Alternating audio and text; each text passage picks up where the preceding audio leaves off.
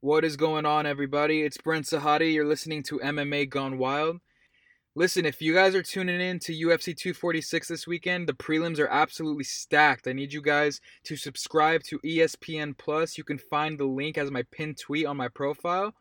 Today, I'm doing a fun podcast with my boy Jared. I met him at UFC Covington versus Usman. I had the honor of sitting next to him. Super educated guy from Australia. So I'm going to ask him some questions about what's going on there. He finally made it back home. And today we're going to break down UFC 246, McGregor versus Cerrone. If you guys plan on betting, if you guys want to test your MMA knowledge, go to mybookie.ag and use my promo code Gone Wild. You'll get 50% back in free play as a bonus. Test your MMA knowledge. You'll get paid on parlays, straight bets. You can bet on props. If you think someone's getting finished in the first round or by knockout, by submission, you'll make extra money on that. So mybookie.ag, use promo code Gone Wild for your bonus. I'm going to call up Jared right now, and we're going to get started. Hello. Jared, what's going on, bro? Hey, mate, how are you?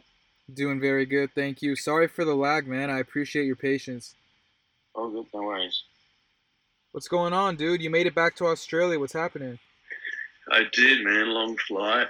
Luckily, I slept like a log on flight, so I went to sleep and woke up back in the home country. It was quite the trip. Loved it.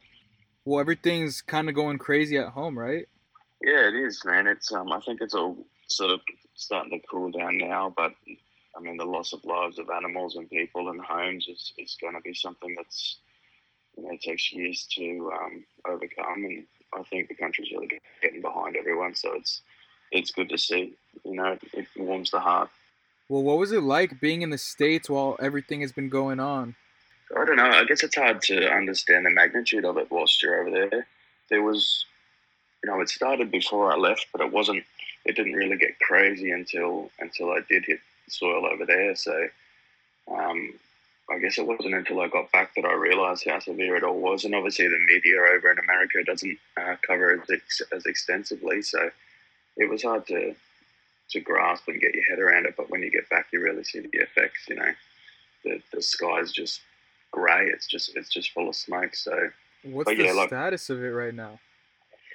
as far as I'm aware, it is definitely on a decline.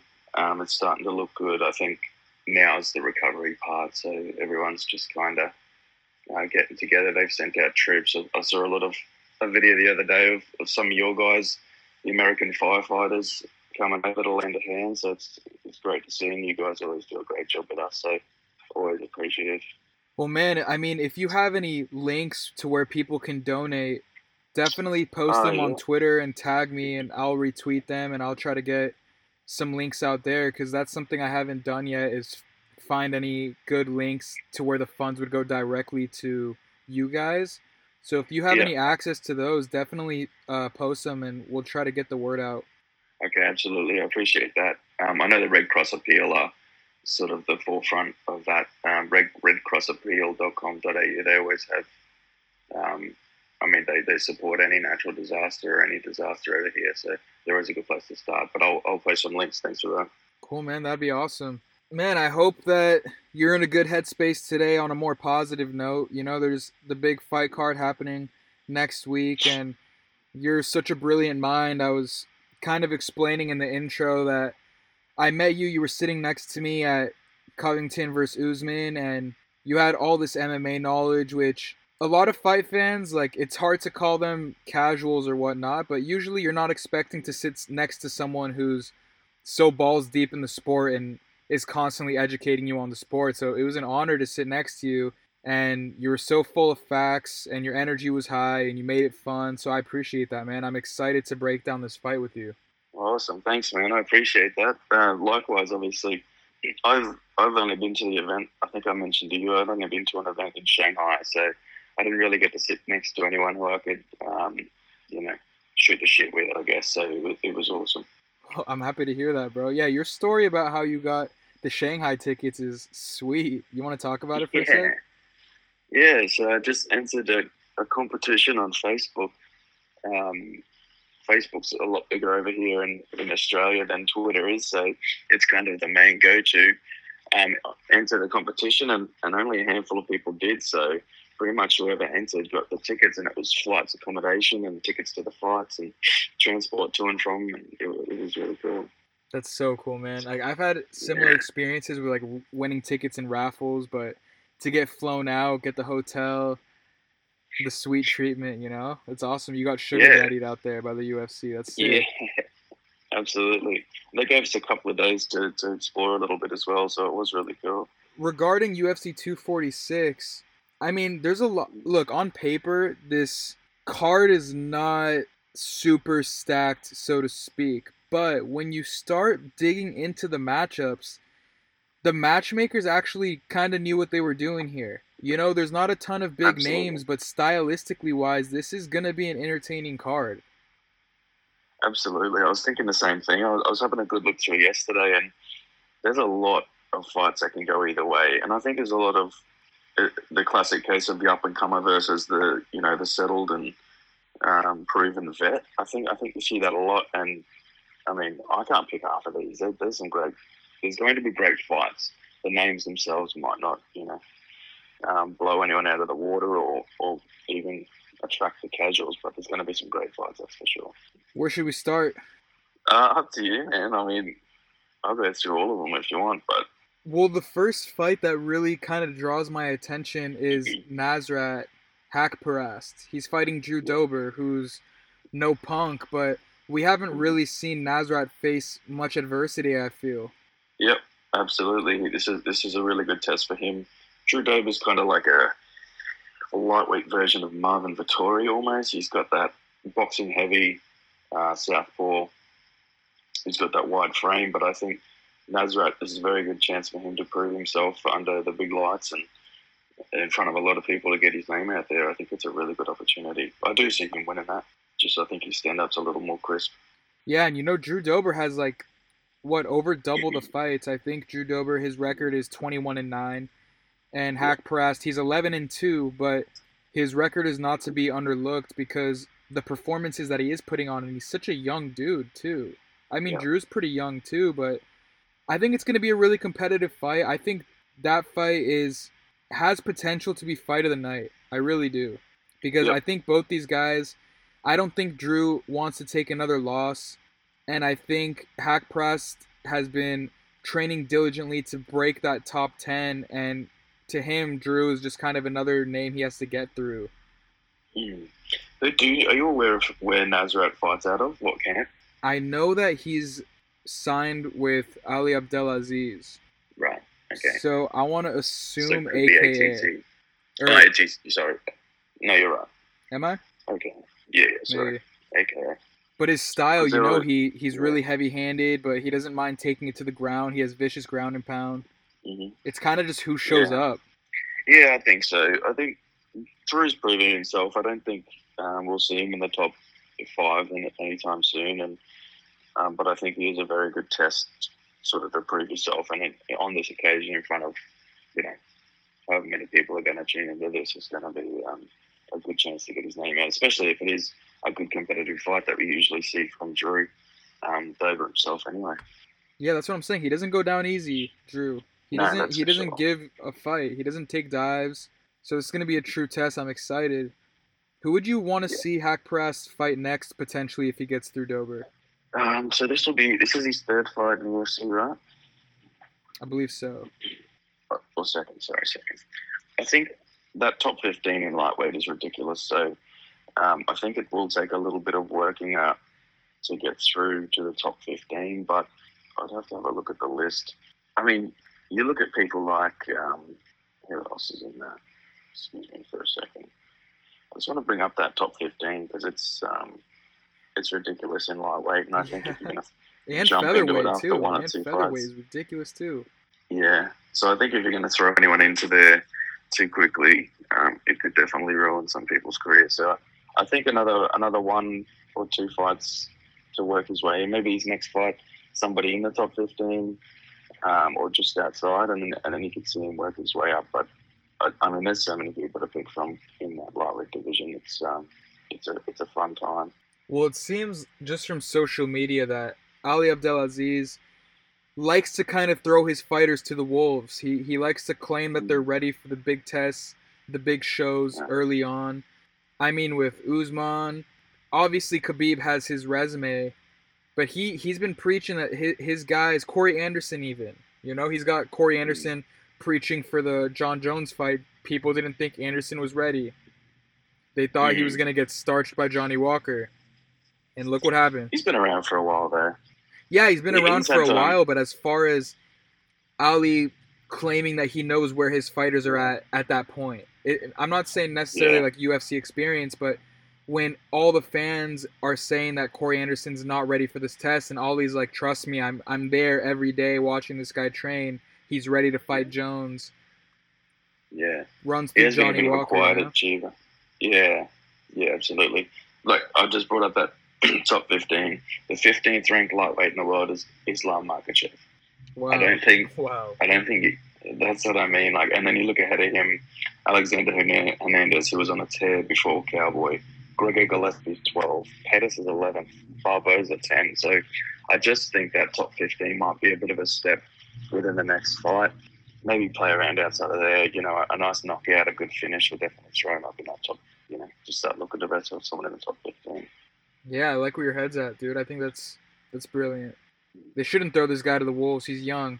Yeah, yeah, definitely. But if he does run through Dober, That's it's going to be hard not to have that conversation of him versus Gregor potentially.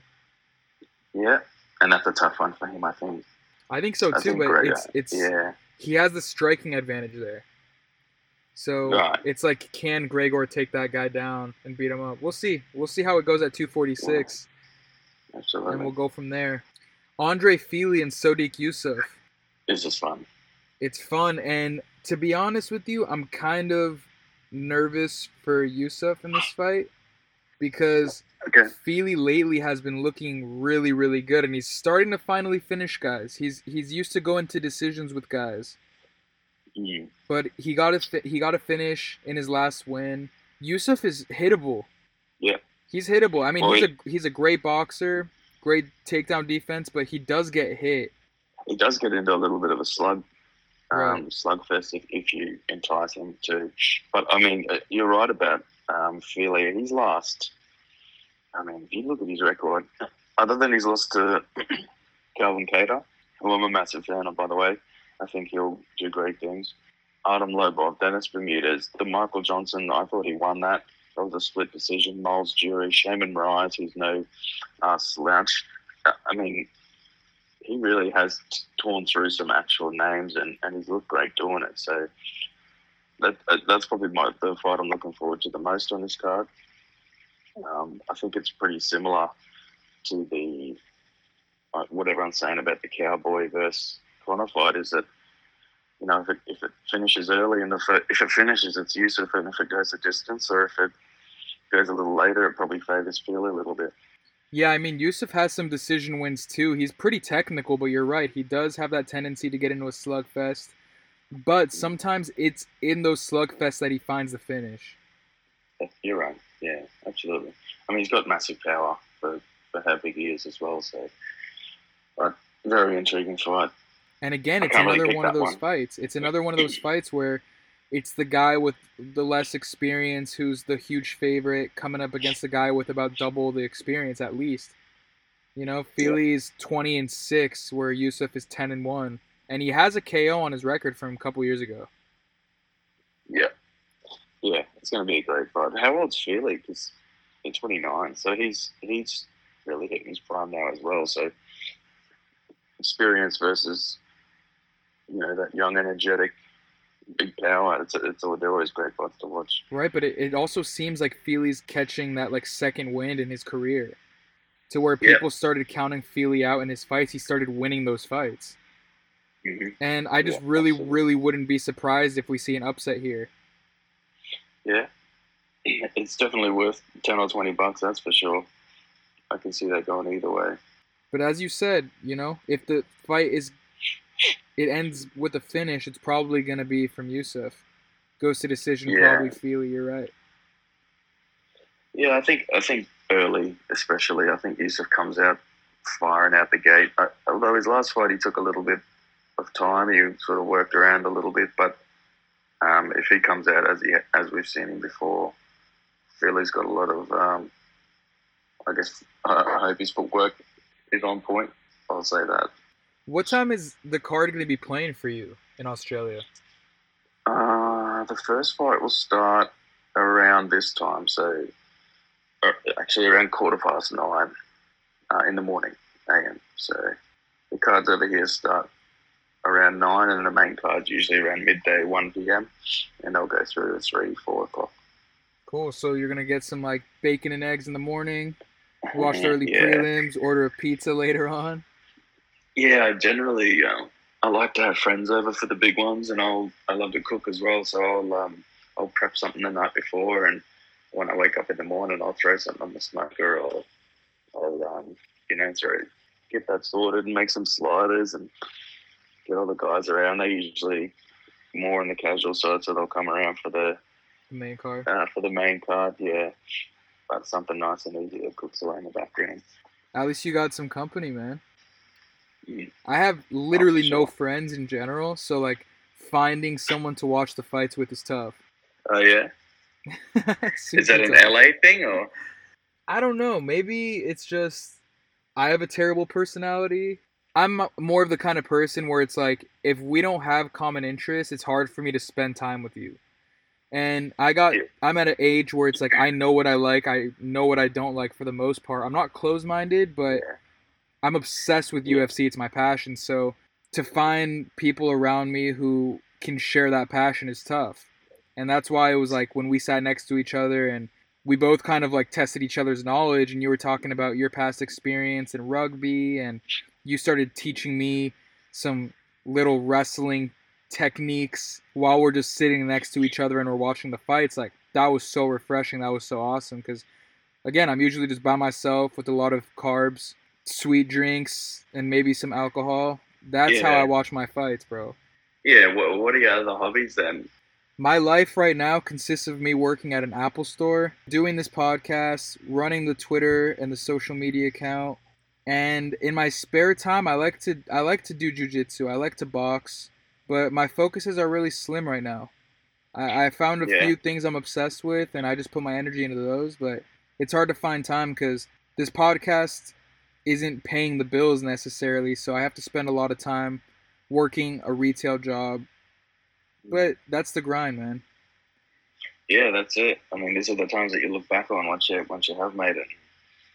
You know, you miss these days even. Yeah, we'll see about that.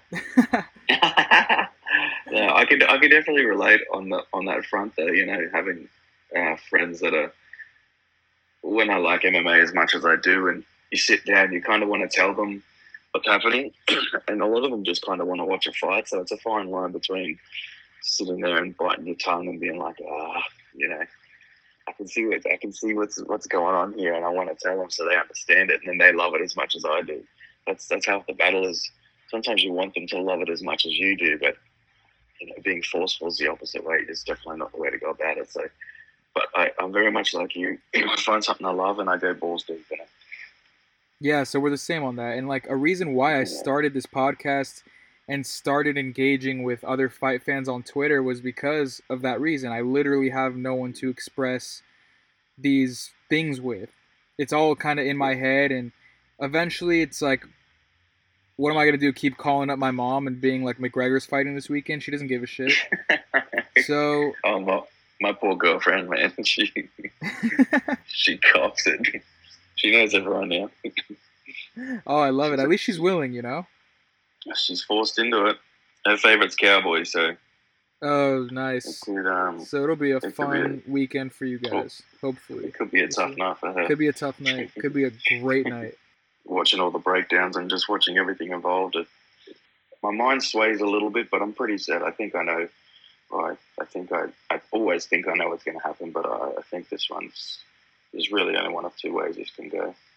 Yeah, I'm excited to break that card down, man. Like, again, as I said, like a reason why I started this podcast and why I started engaging with other fight fans on Twitter is because this is my favorite thing to do. It's my favorite thing to talk fights, and I got so excited to have met you because I know that you and I think very similarly and we have the same obsession when it comes to this sport. So getting to the main event is going to be super exciting to break down, and I definitely want to hear what you have to say about it.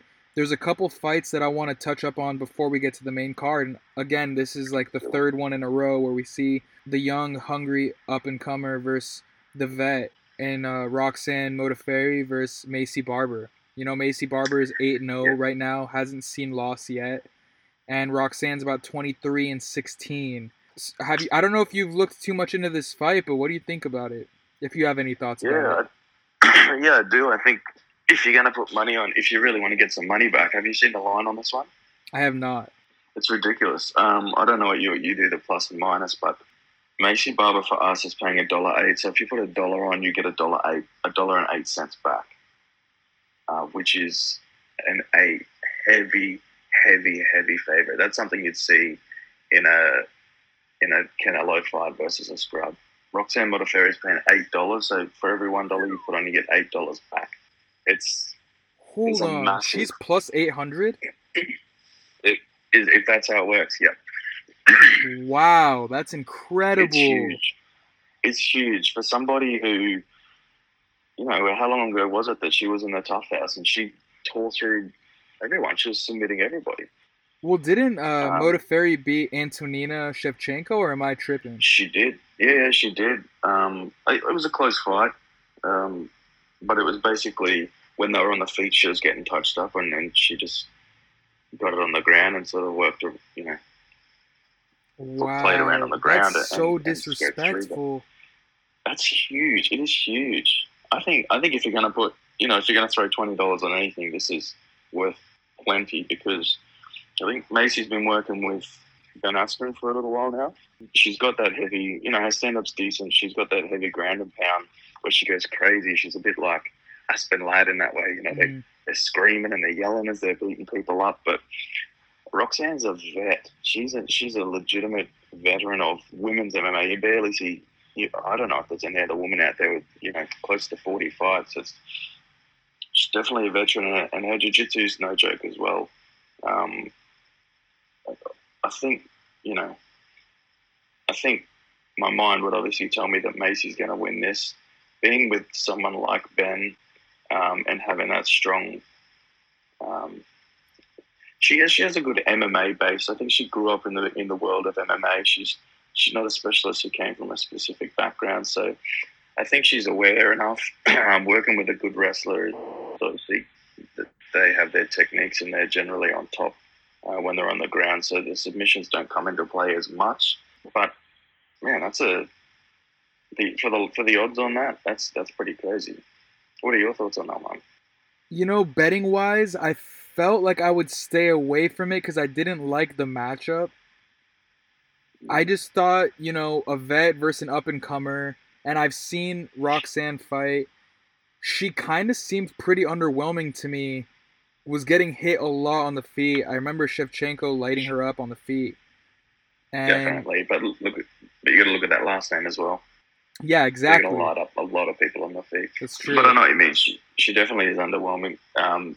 She's very blocky, and she's definitely been taught how to fight. It's not natural to her. I think it's the ground game that's going to play a big part. Sorry for interrupting. No. I need your input here because I think on this fight you have the more knowledge. So let's hear it. What's your pick? I think Macy wins it. I just think for that line, betting wise, I mean, I can't not. I love a double negative, and I can't not throw $20 on Roxanne for the sake of it. But I do see Macy winning that fight. And what do you think it is that's going to give her the win? You think it's the youth and the tenacity that she's going to bring? Yeah, I think her aggressiveness. She's just. I think Roxanne's. She's almost slow motion to watch her stand up. It's almost. It's with all due respect to her. Right. I mean, it's definitely her jiu-jitsu that's got her this far, but it's almost, I can see what combo she's going to throw before she throws it. And I think against someone that's aggressive who's just going to hunt you down, it's a tough battle to win. But I think Macy, her aggression, I can see an early TKO, first or second round. All right, beautiful. Ground, I love the yeah, pick, I say man. ground and pound. I love the pick. Thanks for the education on that one too, man. Once again, educating me. I love it. The next fight on the card I want to talk about is obviously Pettis versus Diego Ferreira. This guy's been on a tear. His last loss was to Poirier by KO. Um, something that so you again, you know when we see like the age come into play, right? Usually the younger guy Mm, is favored to win. Usually. yeah. This guy's 34. Pettis, I don't think is that age yet. Am I wrong? That is 32. 32, Yeah. right? So they're both getting there. I think Pettis still has it in him. I think he still has some fight left in him. It's just hard for me to be like Pettis is gonna finish him because I had Pettis. I know this is a stretch, but I had Pettis finishing Nate Diaz. That was my prediction when they fought, and it didn't Mm, seem like Pettis brought that killer instinct with them to that fight. And it's like hit or miss. I realize with Pettis, he either brings it or he doesn't, and it's this one's really just a coin toss for me. It's who wants it, who's gonna be more technical. I don't think this fight's mm, gonna be a slugfest.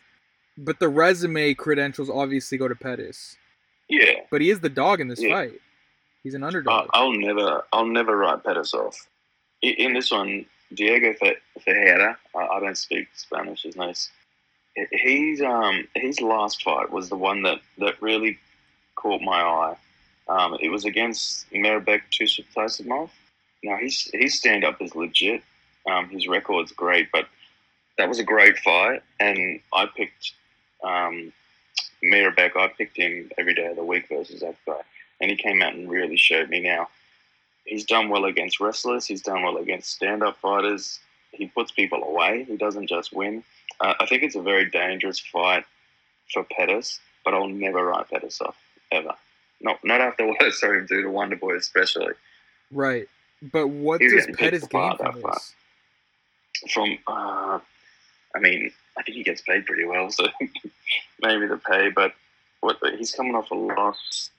Maybe it's just timing. Maybe it's And maybe it's he's purely coming back just down by the timing. way to lightweight. Right. So his last what was it, Yeah. 2 fights were at welterweight, right? Yeah. It's just tough Yeah. for I me guess. mentally to think like, where are you going? Okay, like you beat this guy, and then what? What's next for you at lightweight? What's your goal here? And I don't know if Pettis has that. Like, I feel like Pettis is at his best when he's like, I want a title shot. When he's in that, Mm, when he's ready to really compete with those guys who are willing to do what it takes to hold gold. And I don't know if Pettis is in that mindset right now. But I also don't know yeah. if Carlos Diego is either. I'm not sure. I think he's a beast. I think he'll do some pretty good things. Being 34, he's got a couple of good years left in him. The lighter guys usually don't last as long as the heavier guys. I don't know. Yeah, maybe it's just the appeal of fighting, on such a big card, and maybe the test of a young up and comer. I couldn't put it. I think he's on. I think he makes some pretty decent coin for each fight. Pettis. I think he's up around the sort of 250 and upwards, just to show. So Do you have the betting maybe odds on this fight? I have my odds the other way. Actually, yeah. So Diego is $1.37 to Pettis is 3.11. So Wow, big dog. yeah, yeah. It seems like they're setting Diego up for a bit of a run now, but a very good test as well. If you can get through Pettis, all props as well. So Right. yeah, I see Diego winning that one. That's your pick? Yeah, Cool. yeah. I I'm think he'll get it done. I'm gonna have to agree with you. Yeah, I'll take Diego too. Alexa Grasso, she's another one of those to me just hit or miss fighters too. She either shows up or she Mm-hmm. doesn't show up. Mm-hmm. You Yeah, cannot fight that way against Gadelia. no way. You cannot.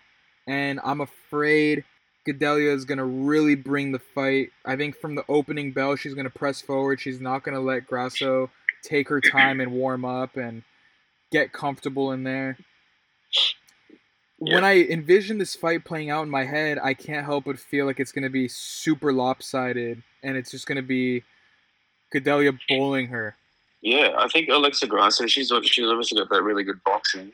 Um, but I feel like there was a lot of hype behind her. I don't know. I I don't know agree. whether it was. I don't know whether it was because of the new UFC PI that they're building in Mexico, or they were trying to bring that, build that crowd. But I mean, you look at her record; it's really topsy turvy. She lost to Felice Herrig. That's Herring. She's no slouch. She can fight. She beat Randa Marcos. Now that's a good win. Tatiana Suarez, who's I mean, she's not a dark horse anymore, but she's my favorite to have the title. Surely, she can keep herself away from injury. It was the fight against Carolina where I went, okay, maybe. Karolina Kowalkiewicz. Hmm. That's when I watched her and I went, okay, it was a good performance, and she does have great stand up.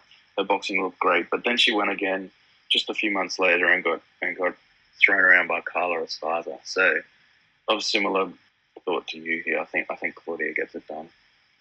Yeah, and I think she gets it done in devastating fashion.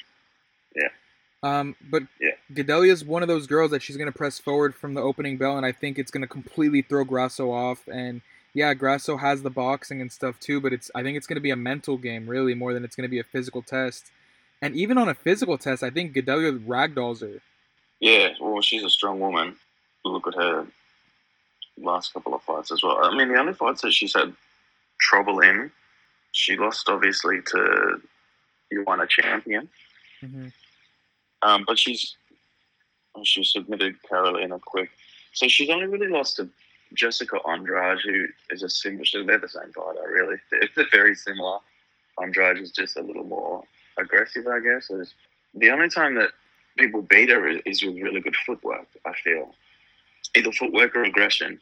And I don't know if Alexa Grasso has that footwork. She's a lot of boxers move well, but they don't move quite like Joanna, and they don't.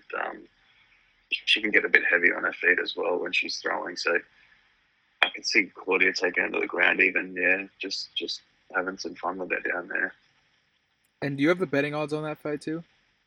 It's pretty close, I think. $1.83 for Claudia, and Alexa's $1.98. So it's a bit of a pick on Claudia as a slight favorite. Okay, that makes sense. Yeah, I agree with the odds. Yeah, for sure. Going on to the next fight, it's Alexei Olenek versus Maurice Green. I think Olenik's his ground game is going to cause massive problems for Green, and just his experience in there. But again, it's one of those matchups too where it's the much older guy. I mean, Olenik's record is 57-13, which is that's 71 pro fights he has in there. And Maurice is only 8-3. He has ridiculous power in his hands, but his ground game is, I mean, there is no ground game. Yeah, yeah. I see.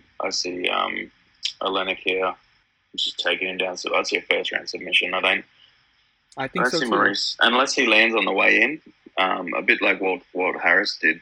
I don't think we've seen Alexei since that Walt Harris fight, have we? Let me have a quick look here. I think that was his last fight. Not since July last year, and that was a 12-second knockout. Right, and I think he learned his lesson. Yeah, I see him just walking straight in, taking him down. I see a first round submission in that one. I think Maurice, pardon the pun, is just a little too green for this. Right. For someone a bet like that. Do you have the betting odds? I think this one might be worth $10 as well. Yeah, Green's a favorite at $1.69 to Olenek's $2.17. Oh wow, no way.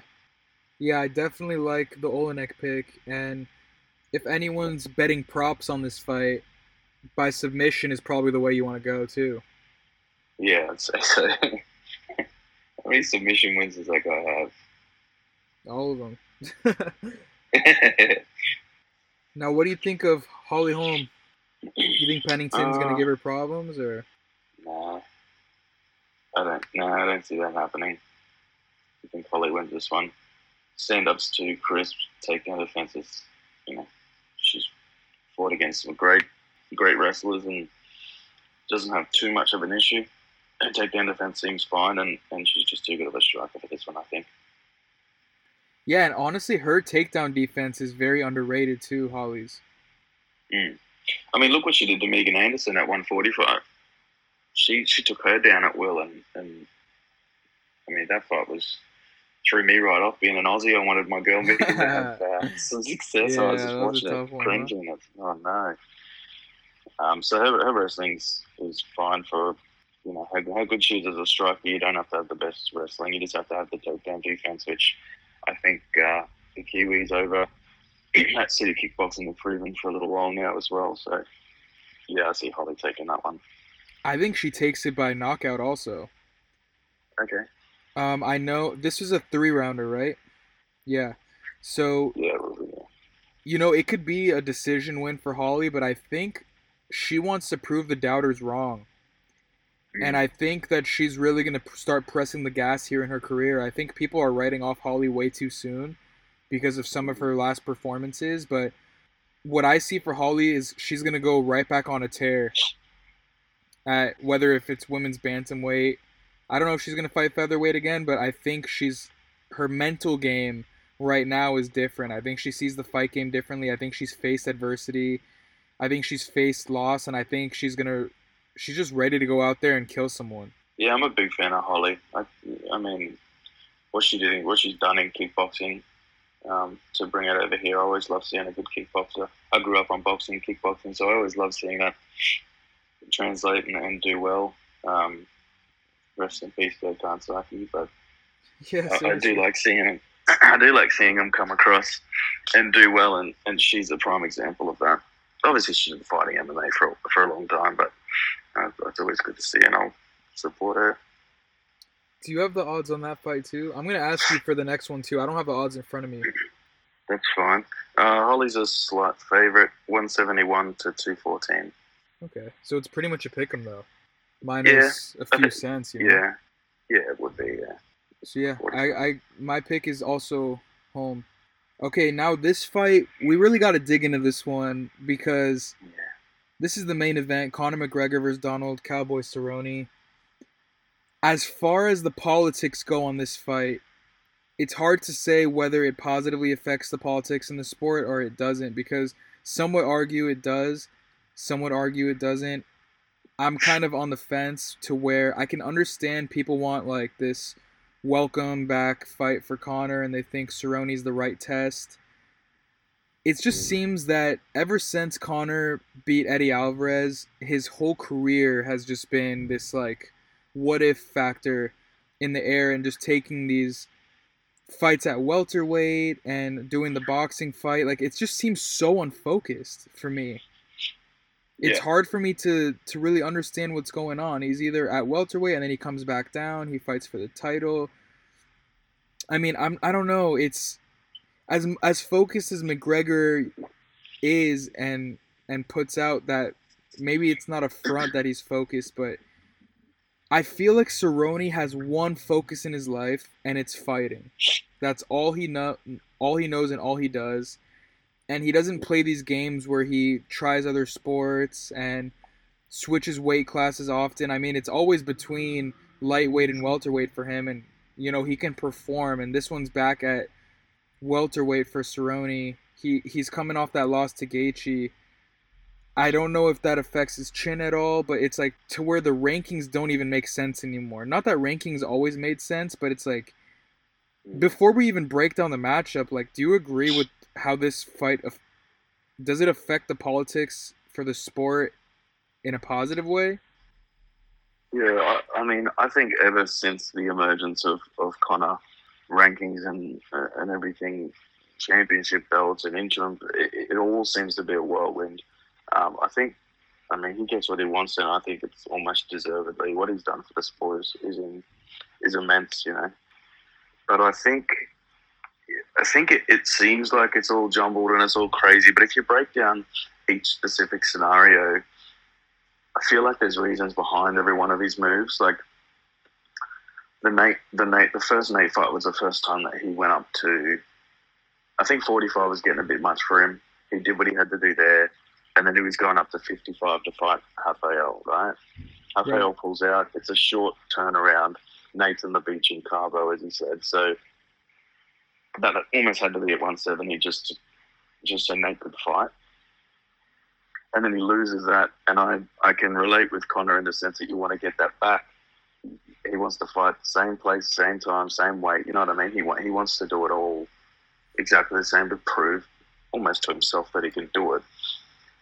And then he wins that fight, and then he goes back to what he was going to do. It's like, all right, now I'm going back to 55. Now I'm going to go get that title.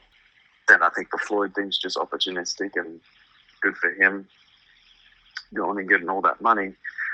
But then he comes back and talking about this fight at 170, and there's a little snippet from him and Ariel. Did you see that one? Yeah, I did. Just saying, because the other guys are fighting at 55, the Khabib and Tony fight in April. He's like, why cut weight? Why make Cowboy cut weight? Let's just go get some money and have some fun. I think it's just throwing his name back in the ring, in a sense. I think he's just to be present, to be seen, to fight. I don't think the weight itself, I think it purely is just a case of I just want to get back in there and I couldn't be bothered cutting weight, so why would I? But does him beating Cerrone at 170 merit these fights that he's asking for after? Well, he seems to be talking about 170 quite a bit. There's a few fights for him there. I think I said this to you when we were sitting next to each other at the Usman Covington fight. I think I said if Covington wins this, could you imagine the fight between Conor and Covington? And he'd just have to tap Dana on the shoulder and say, "Hey, I want to fight him," and then he'd almost get the fight straight away. The press and the amount of attention that would draw. And now he's even mentioned it. He said, Masvidal, Usman, Covington, there's a lot for him at 170 as well. So I know what you're saying about the Cowboy being at 170. I think they can both make 155. Everyone knows they can both make 155. I think it purely is just a case of let's not kill ourselves. Let's just fight. And then when you bring rankings and politics into it, then of course it's crazy. But it's always crazy with Conor. I mean, Conor only has one win at 155. Granted, it was for the title. In the UFC, yeah. In the UFC, right. Yeah. So, I guess that's where I'm having trouble is you win one time at 155. Yes, you won the title. But then the rest of your fights have been at 170, and now you're fighting a lightweight at 170, and you're calling out guys that are champ and in the top 5 in both divisions.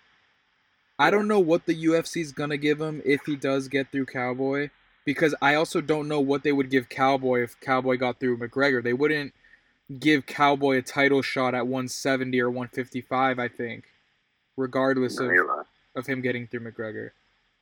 Yeah. I mean, Cowboy's coming off 2 losses though, right? Right. So, I guess Conor, if you count Floyd, is as well, but it is tough to... they definitely wouldn't give it to Cerrone, but I think a lot of fights go this way as well. It's like, get through one more and you get a title shot, get through one... They did it to Till. Who did Till face before he got the title shot against Woodley? Like, he beat Cowboy, beat Wonderboy just. I thought Wonderboy won that fight, and then he was straight in there. Yeah, you're right. So I think it's... I just think... I honestly think Conor just has his own rules. He just does whatever he wants. I think it's almost totally separate to the remainder. It's almost like when Conor goes away, it's like, okay, let's get back to MMA and what the UFC is. And then when he comes in, there's a crazy thing, and then, okay, let's get back to it. And I feel like we just got back to it, and now he's back again. So, but I can definitely sympathise with the fighters. It would be very frustrating. Him jumping in and out and fighting everybody also opens up a chance for you to fight him if you do the right thing. So, I don't know, there's a bit of give and take with everything, I guess. So let me ask you 2 completely different questions if you think about it. If you're Dana White, what is next for McGregor if he gets through Cowboy? And also, what do you think is actually going to be next if he gets through Cowboy? What's actually next, I think, has a lot to do with what happens around him as well. With the Khabib and Tony fight. What happens in the welterweight division even as well. They don't fight for another 3 months. Masvidal's not booked in. If Leon Edwards versus Usman in the next 5 to 6 months, and Conor wins this, who's to say he doesn't jump in and get a shot at 170 against one of those guys? I could see him beating Leon. I don't know about Usman, but what I think, if I was Sean Shelby, what I'd book next is Masvidal. I'd book that for sure. The money that would bring in is crazy. What I think should happen, jeez, let's see what Gaethje does. Let's see what Poirier does. I don't know about a title fight at 55 after this. It's Conor. It's too hard. It's Conor. they'll throw him in anyway. It's really hard to sit down and try and break down what you think's going to happen, because I didn't think he was fighting Floyd Mayweather after he won a title either. So I think it's tough. If we're going off history, he'll step in for whoever pulls out of Khabib and Tony. So I really don't know. I think I'd love to see him fight Masvidal. I think that's a sick fight. And you would want that at 170, right? Obviously. Yeah, I don't think Masvidal wants to go back down. They keep talking about how big he is, but he made 155 forever. He's not.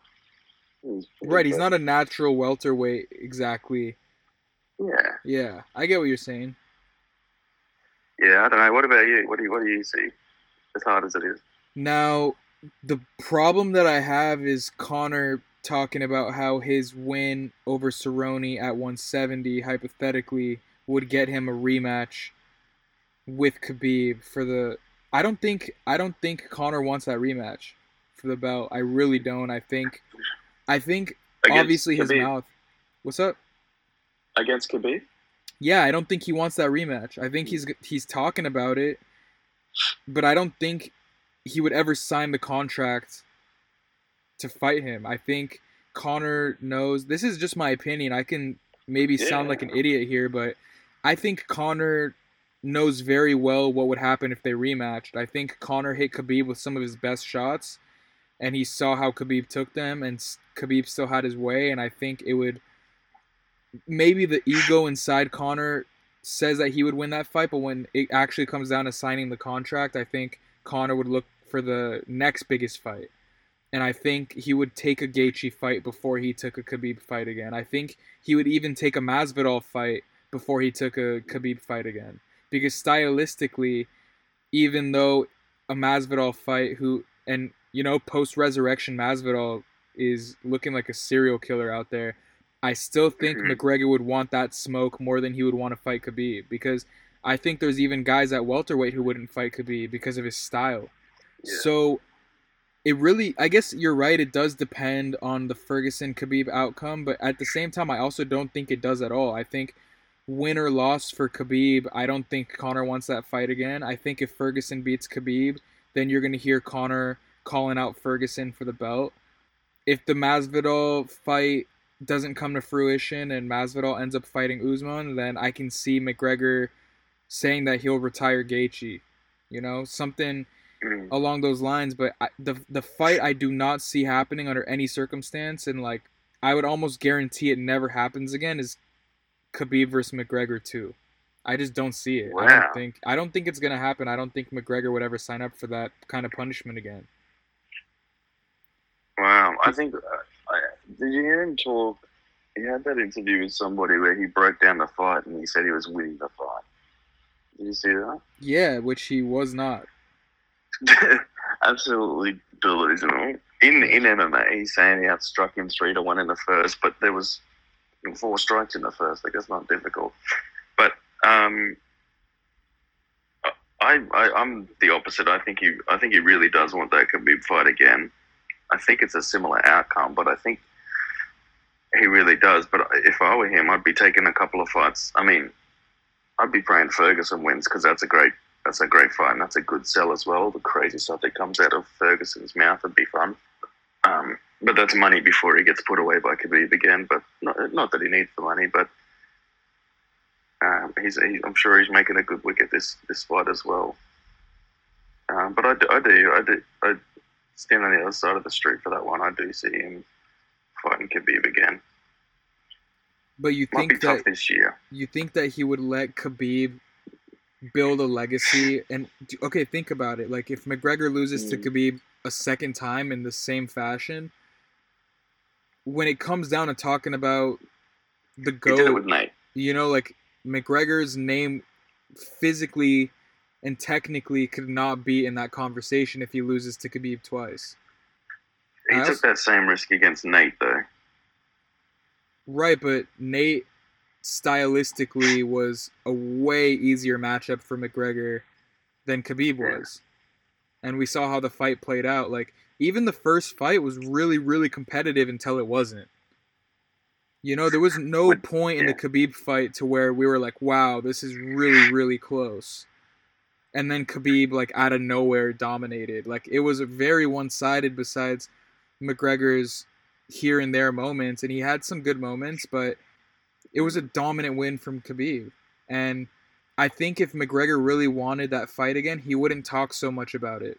He wouldn't try to convince people that he won the first time. Yeah, I can see your point. I think every fighter thinks they can beat everyone in the world. So I don't think it's a matter of like if he beats me again. I just don't think that could ever even cross his mind, because he would never think that he would lose that fight again. That's a fighter's mindset.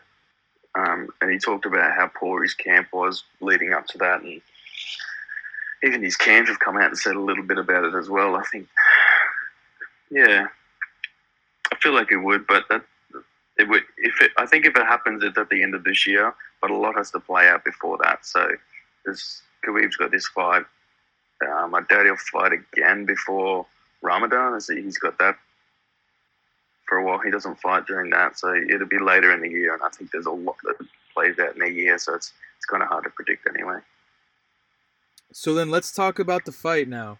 Hold on, before we really break down this fight, I just want to talk about Cowboy for a second. And as far as if he wins this fight, does he retire? Does he give McGregor the rematch for the payday? Does he go for a title shot? I mean, where do you see Cowboy going from this, win and loss? I think the rematch makes sense. This will be the most amount of money he's ever taken home from a fight. And if he wins, he's going to think he's going to win again. So there'd be no reason why he wouldn't push for a rematch and get that same or bigger paycheck. I think he loves this stuff. You watch every video he's ever in, he talks about how much he loves this stuff. And how long it wasn't that long ago. His fight against Tony was fun until he blew his nose. He just before that beat Iaquinta, which was a great fight. Beat Mike Perry before that. Yeah, Hernandez had a good fight against Leon Edwards, but he's a beast. Before that, he had a barn burner against Yancy Medeiros. So I think he's still there and abouts. A run for the title might be a little out of the question for Donald now, but I think he loves this stuff, and he almost looks paycheck to paycheck by the sounds of it. He's off spending, going and doing this, as much crazy stuff as he can in between fights. So I think he fights until his body can't, or he just doesn't feel it anymore. But I don't see that happening in the next, couple of years. He's 36. He's got a couple in him. I love it. All right, man. Now let's break it down. This one's fun. I think the narrative of this one, everyone seems to be thinking similar. If it's early, it's Conor. If it goes late, it's Donald. But I don't know if I buy into that. I think if Donald's ground game comes into it, it could be really fun. But then I think Conor's ground game's a little underestimated as well.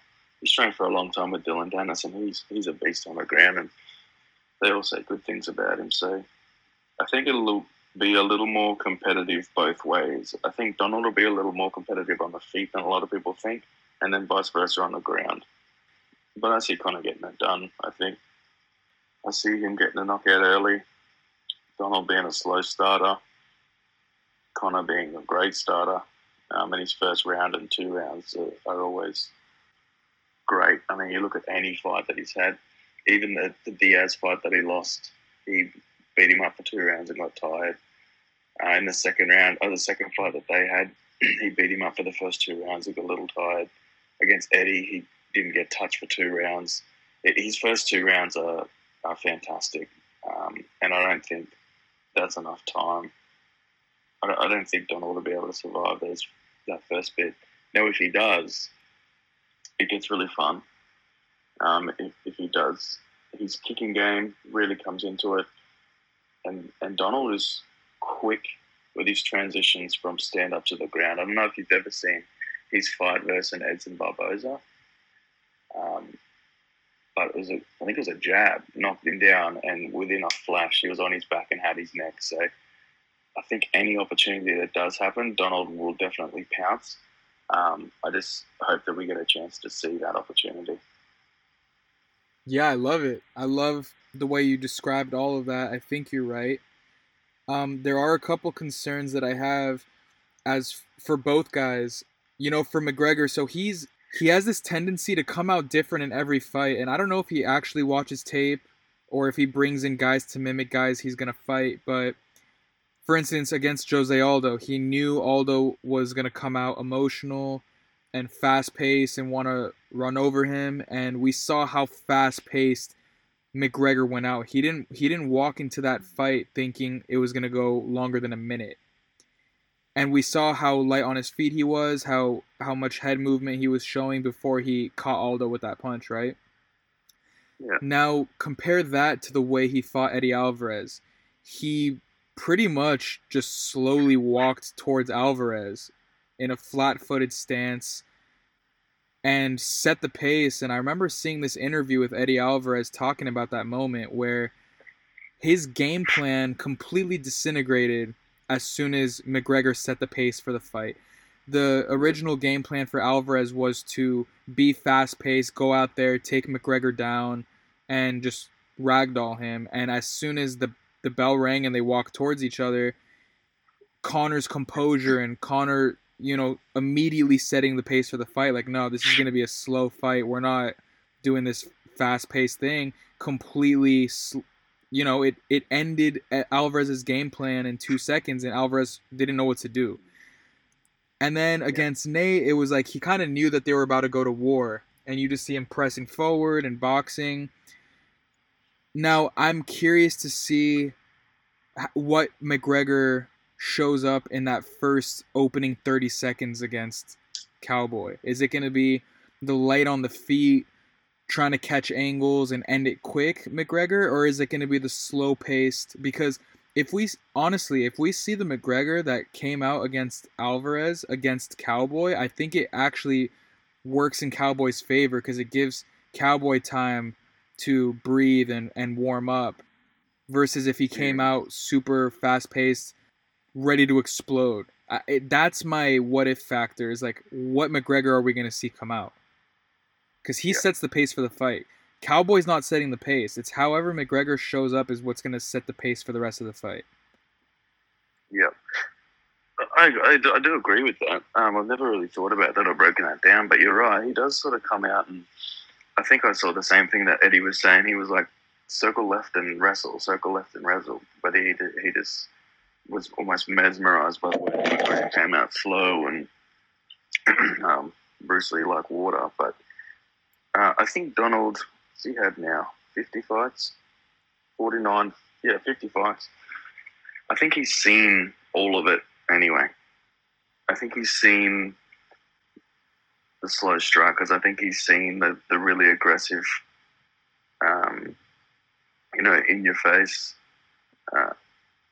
pushing the pace and being aggressive. I think he's seen it all, and he could definitely adapt his style to any of those ways. I think it honestly comes down to how clean Conor is on that night, because he lands some clean shots early. That left hand, I spoke to you a little bit about that. Darren Till uses it as well. The jab is almost thrown as a little hook at the end, and he pushes the head a little bit to his left and then just lines that left hand up. If he starts landing those early and he starts, countering off Cowboy, because if Cowboy gets hit, he doesn't run away. He'll generally start swinging and try and brawl. If he can land a couple on Conor and on Cowboy and get him, pushing the pace and coming back, he will just use that head as a speedball. I think it's a bad night for Cowboy. Right, and you're kind of leading into, when we're talking about McGregor's hands. So there's really two guys maybe 3 guys in the UFC that I can think of that can execute the lead uppercut in a way to where they don't get countered. And I think those 2 of those 3 are Darren Till and Conor McGregor. That being said, Darren Till, we saw what he did to Cowboy. Same stance, same southpaw, same strong pressure in the fight. Obviously, the size difference isn't even close, really, between Till and McGregor. But I think that lead uppercut from southpaw is going to cause a problem for Cowboy in this fight because he did get caught with it. Now, granted, Till wasn't able to execute that lead uppercut against an elite striker like Woodley. He tried and he got countered immediately. But I think that McGregor...